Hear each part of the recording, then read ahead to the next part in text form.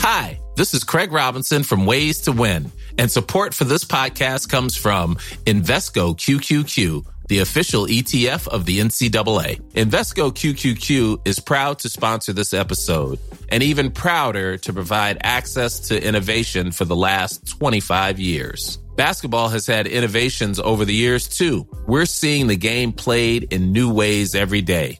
Learn more at Invesco.com/QQQ. Let's rethink possibility. Invesco Distributors, Inc.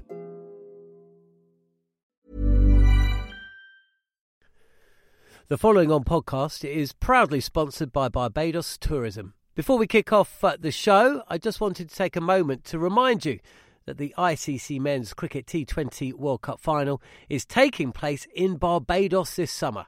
This, by default, gives all of my fellow cricket fanatics the perfect excuse to go and book a holiday to Barbados in June and experience firsthand the euphoric atmosphere at the Kensington Oval, the cricket mecca of the Caribbean.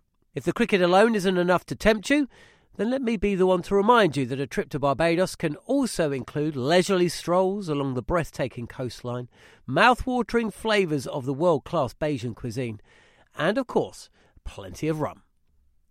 Head to visitbarbados.org/cricket today to book the trip of a lifetime to Barbados, the best place to be a cricket fan.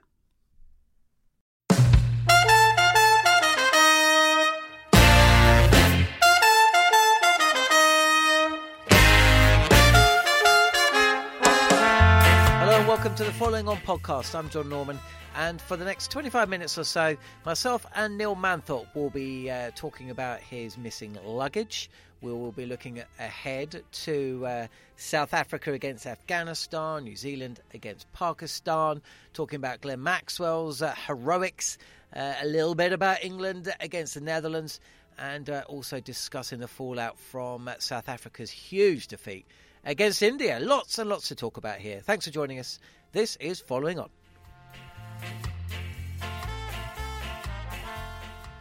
Okay, so if you're listening to the show, you no doubt know England have won. They've won. They've beaten the Netherlands. They've beaten them by 160 runs. Ben Stokes top scoring with 108 after England lost 5 for 59. 191 for 6 when Moeen Ali was out. David Milan had been run out for 87. Failures for Bairstow, Butler and Ali himself. And Harry Brook, one of two changes for the side. Gus Atkinson being the second. Mark Wood and also Liam Livingstone missing out. So from a position where I really felt that England might struggle, they put on a big score. 339 for 9. Chris Woakes hitting 51, a partnership of 130 for the 7th wicket. And Netherlands never came close. 13 for 2 when Ackerman was out. And that pretty much was that. England have won by such a handsome margin as well. They've climbed to the dizzy heights of 7th in the table. So win on Saturday against Pakistan. And they will make the ball. They will play in the Champions Trophy in 2025. So plenty to talk about here on Following On. Story of the day. So, Manners, the big question is, have you got your clothes back? I haven't, John. It's been tomorrow will be 3 days and 3 nights, and it would be justifiable, I suppose, if I was aware of some contraband or whether I was trying to smuggle something in my luggage. But it seems to be just a typical piece of Indian bureaucracy. And I was required, once I arrived in Ahmedabad, to sign a consent form for the airport security in Kolkata to remove the lock from my bag and to remove whatever offending item it was. I duly signed that consent form 2 days ago. And I was told yesterday that the bag had still not been cleared. And finally, I got the answer today. And the answer is they can't remove the lock. I'm not quite sure. Well, I asked them, I said, so do you intend to keep my bag forever? And they said, no. I said, well, how are you going to get it to me? And they didn't have an answer. So I've bought some new clothes. I went out to a market in Ahmedabad and splashed out on some very expensive designer label underwear and T-shirts, which came to about £4.50 in total.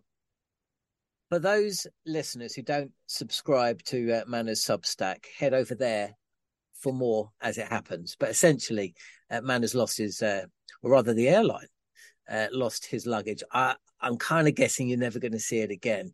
Having travelled with you, though, Manners, I imagine that when you get to the bottom of it, the rogue item will either be some Tic Tacs, possibly some biltong, potentially cashew nuts, or maybe a small and warm bottle of white wine that has been secreted away and you've forgotten all about it from a tour long forgotten. And some Indian baggage holders are dining as we speak. Well, you know that I always take a lucky bottle of wine with me, which I try to keep till the end of the tour. But I drank that in the first week, so I can't imagine. I can't imagine what it is. There may be a little bit of biltong in there, but does that even show up on a scanner? Well, I think it does, because I tried to send some back from South Africa back home and it never arrived. So maybe the scanner or maybe the sniffer dogs. Who knows? Either way, we can talk a little cricket. England have beaten Netherlands. I'm not even going to talk about the game in any great depth. There's no lessons to learn. There's no, we've reached the bottom, and we're going to sit there on the tarmac for a bit, and we'll talk about the positives, and we'll talk about the future at some other time. But and we'll talk about the game in a minute. But really, what I want you to tell me is, it was Saturday that we recorded our last show, the day before South Africa took on India. And I said to you, there's no way tomorrow, whatever happens, that the choke word will be used for South Africa. We agreed. I'm pretty sure we agreed. You were a little bit negative about the way that Temba Bavuma and the South Africa side weren't allowing themselves to acknowledge the fact that it was a big game. It was a big game, and they were kind of pretending it wasn't. Well, they certainly acted like it was a big game on Sunday, and they acted actually like they were surprised about that after all. Well, the two men who opened the bowling for South Africa are probably the most sensitive men in the entire squad.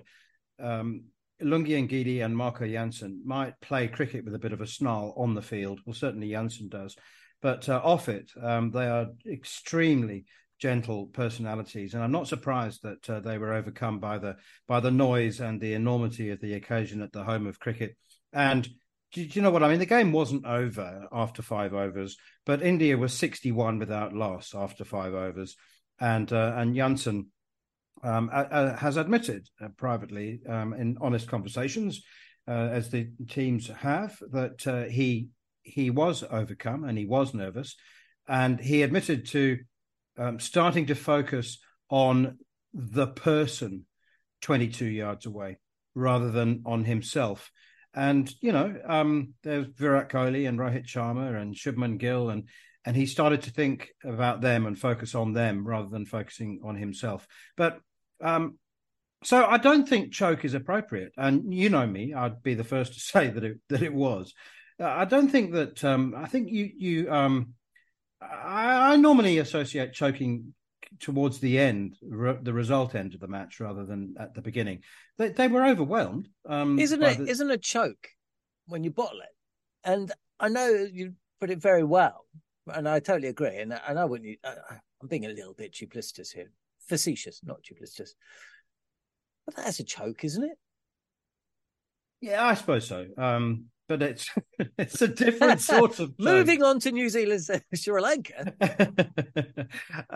Look, it's interesting, isn't it? There were 60,000 people. Marco Jansen and Lungi Ngidi have both been part of IPL campaigns.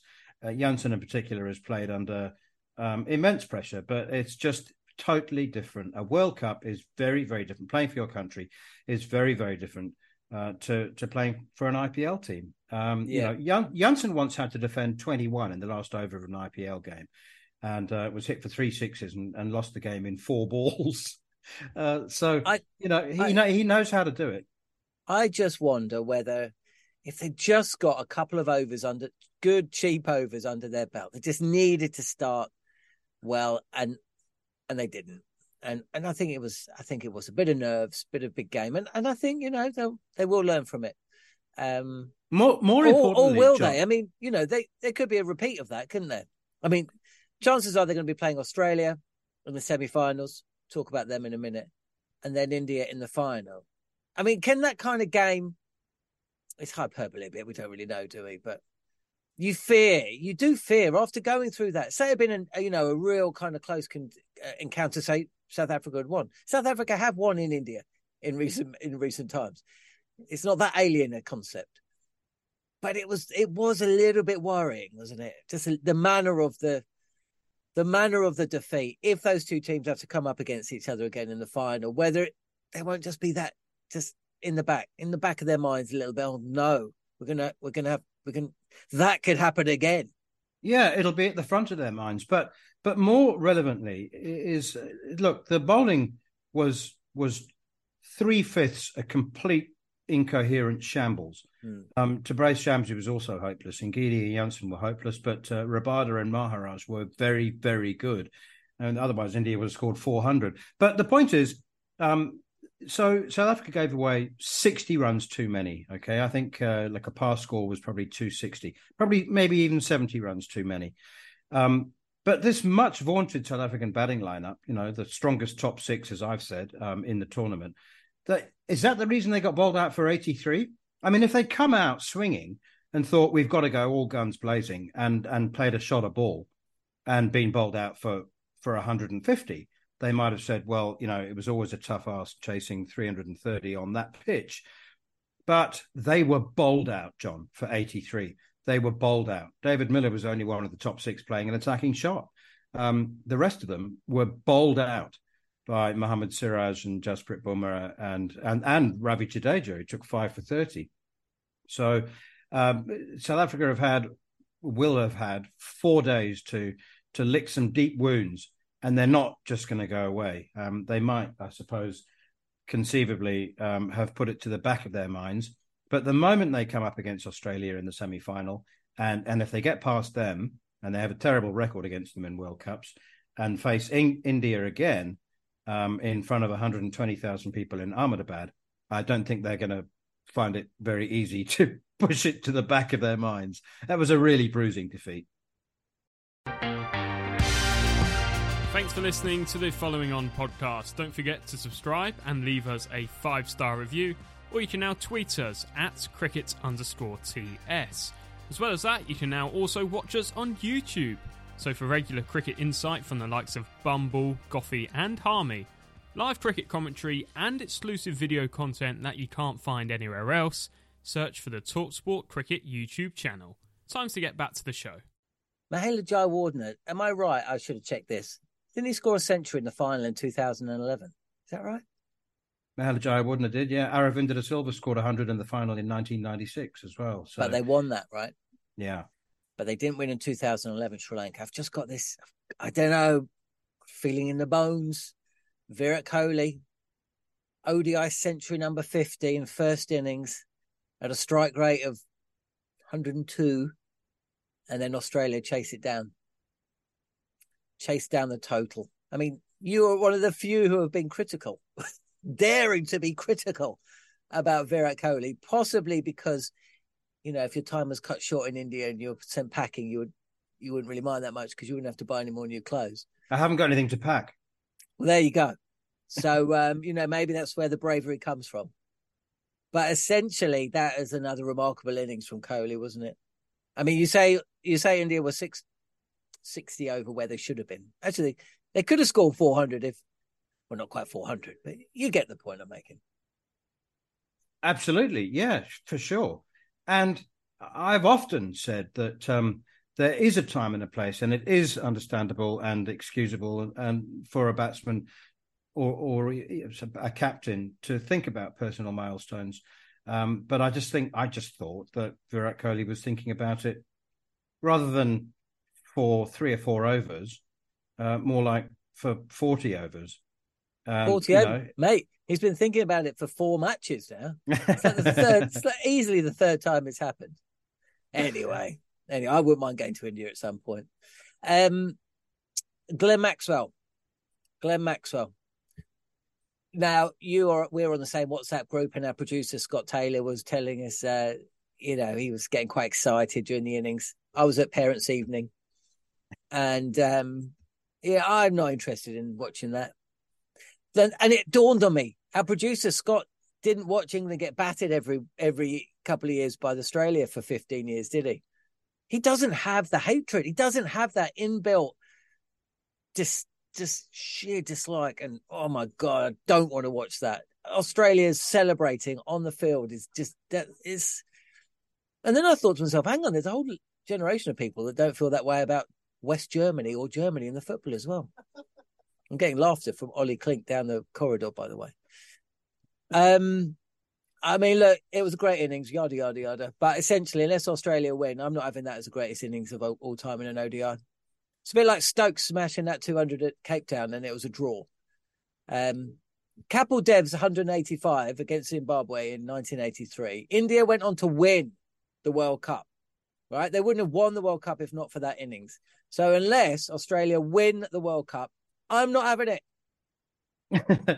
The numbers would have you rethink once the emotion has calmed down.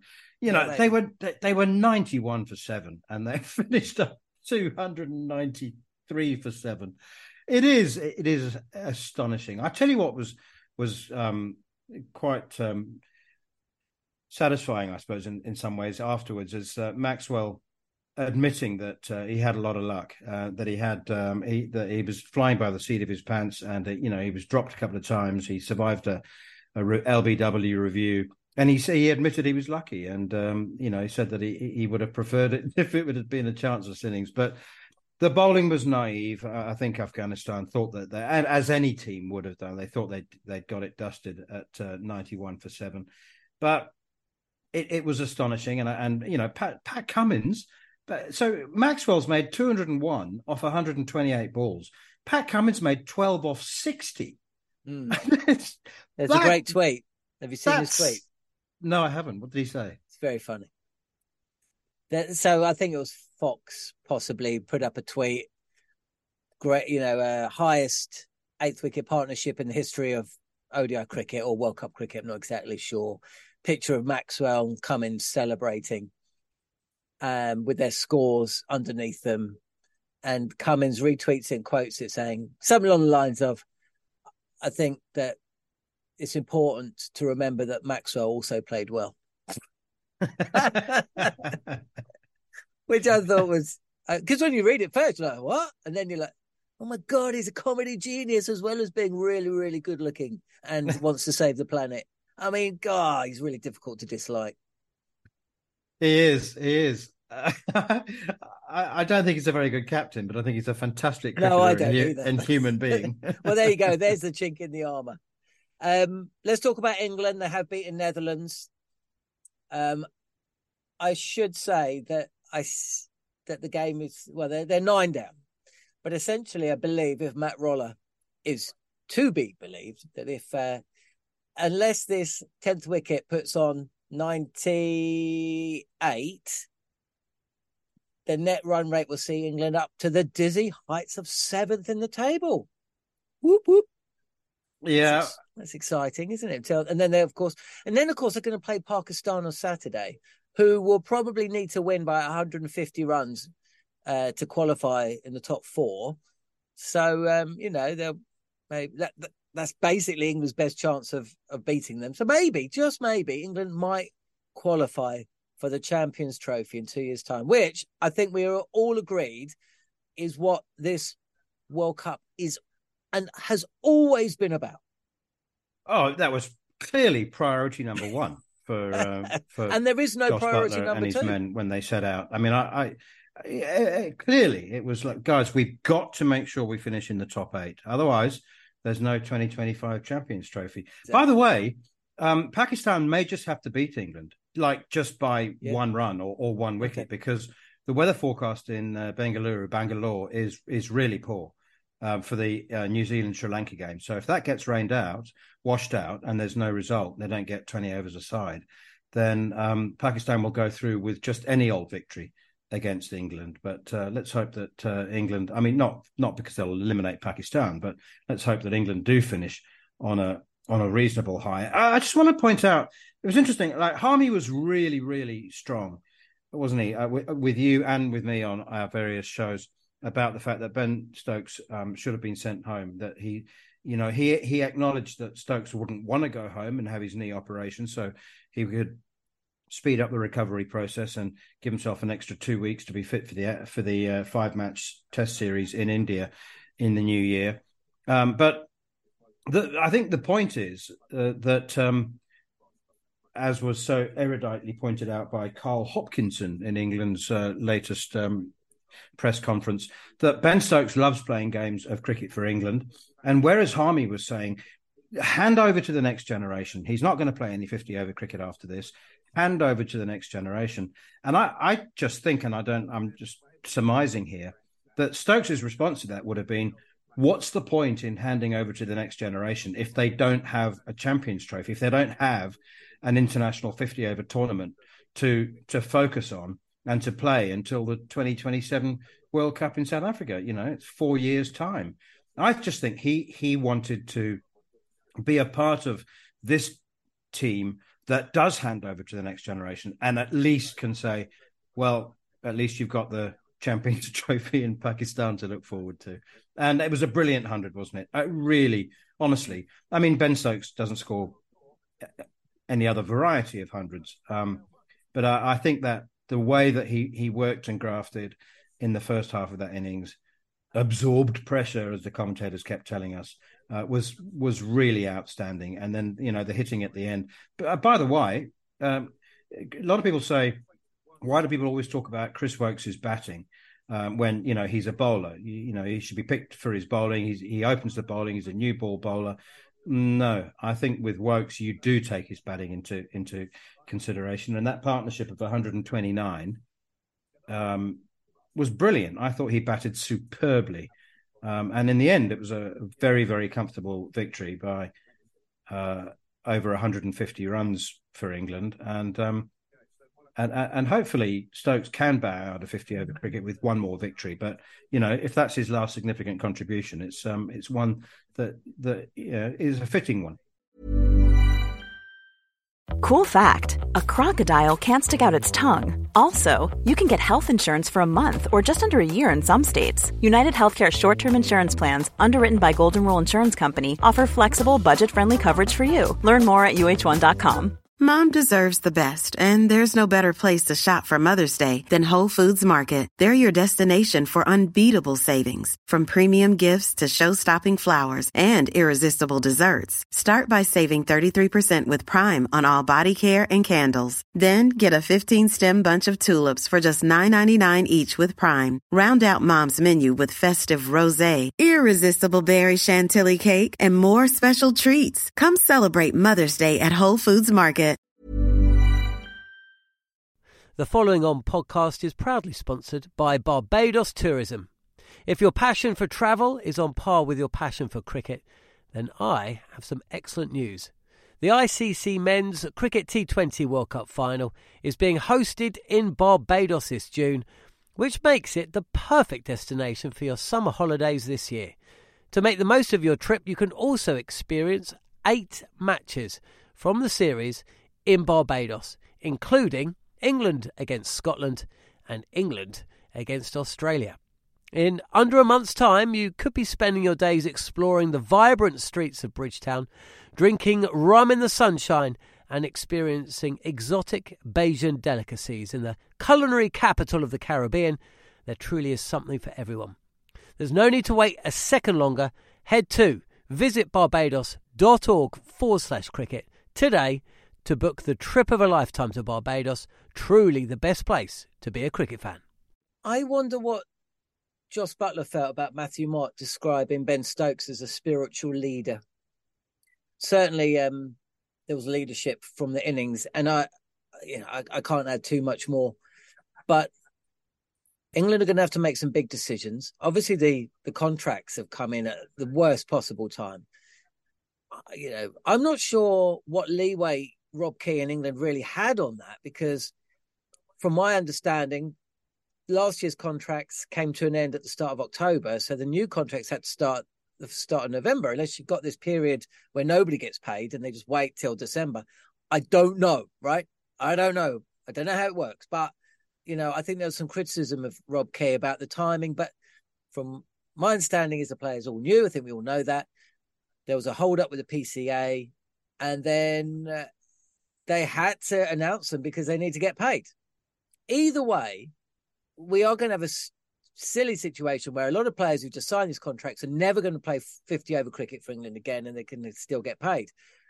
But the big decision that England do need to make is they are going to have to retain 2 or 3 of the experienced guys to see through the transition. And going back about what you just said about Chris Woakes,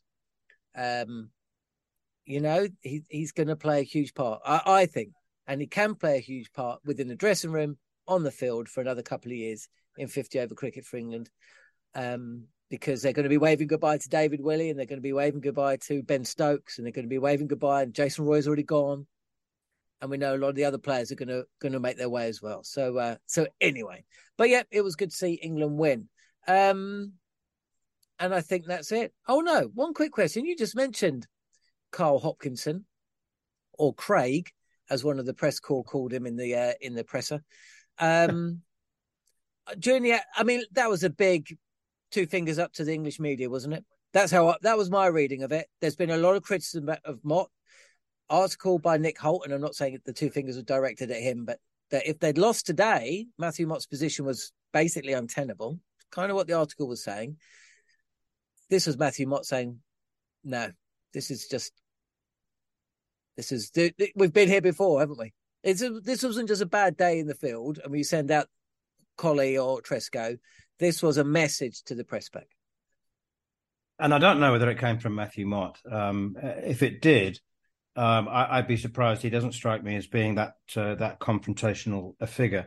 I just keep imagining the job interview that Carl Hopkinson had when he was appointed as ostensibly the fielding coach, but he's described as an assistant coach because fielding coach it's like, dustman used to be called dustman until they became garbage disposal experts. So he's an assistant coach, but when he was appointed, let's imagine somebody, whoever it was who appointed him, saying, there are just a couple of terms and conditions, Carl, before you take the job. One is that should England ever go through a catastrophically poor period, which will never happen because we're not that bad, but should we have a period like when we're in the 1990s and we lose for months and years on end, then you may possibly be required to go out and face the media. But don't worry, it's unlikely to happen. But if you just need to agree that if you are the man. And Barney Ronay in The Guardian wrote a piece in which he counted, obviously while transcribing the interview, he used the term, we didn't execute our skills 9 times in his media. We didn't execute our skills. So Barney Ronay called him the executioner. The executioner was sent out to face the English media. And he also makes the point that, the players are all earning over £100,000 each to play in the World Cup, over and above their central contracts and their salaries.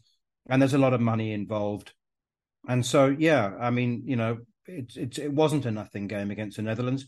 England had to win it to qualify for the Champions Trophy. And they are defending champions, let's remember, even though they've been eliminated, they are the defending champions. And to send the fielding coach out, and obviously England have got comfortably the second biggest media contingent behind the Indian one on home soil.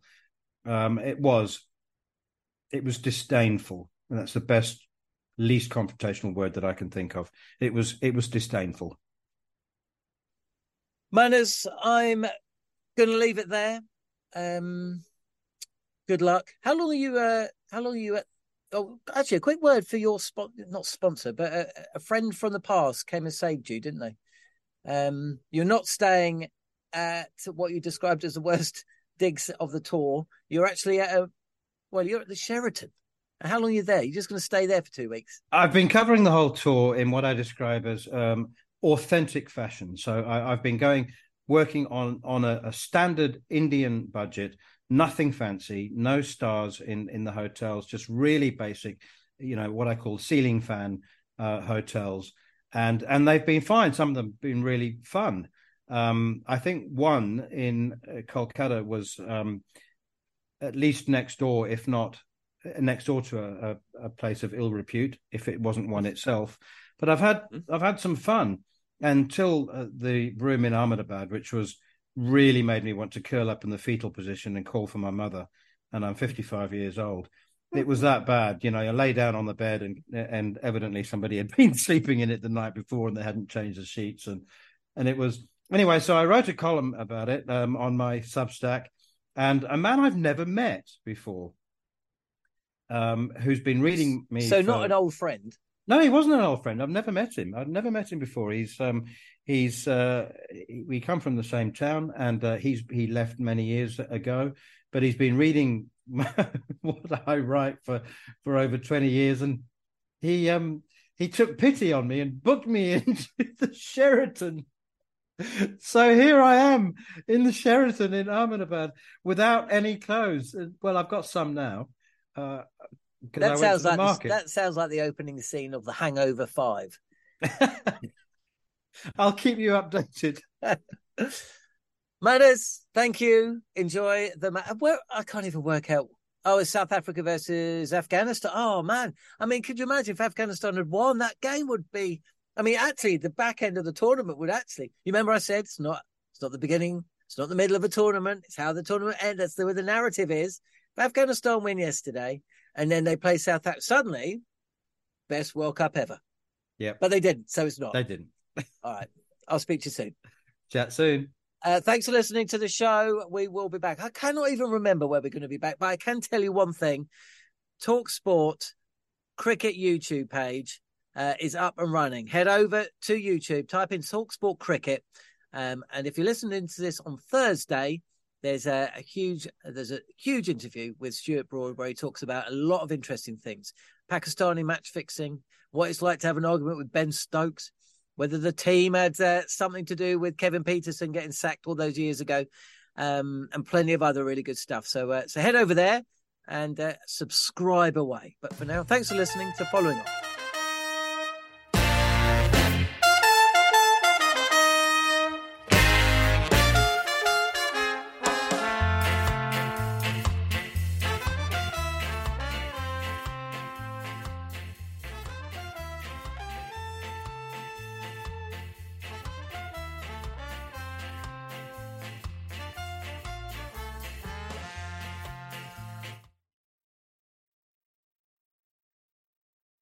The Following On podcast is proudly sponsored by Barbados Tourism, and this is your gentle reminder that Barbados is the best place to be a cricket fan.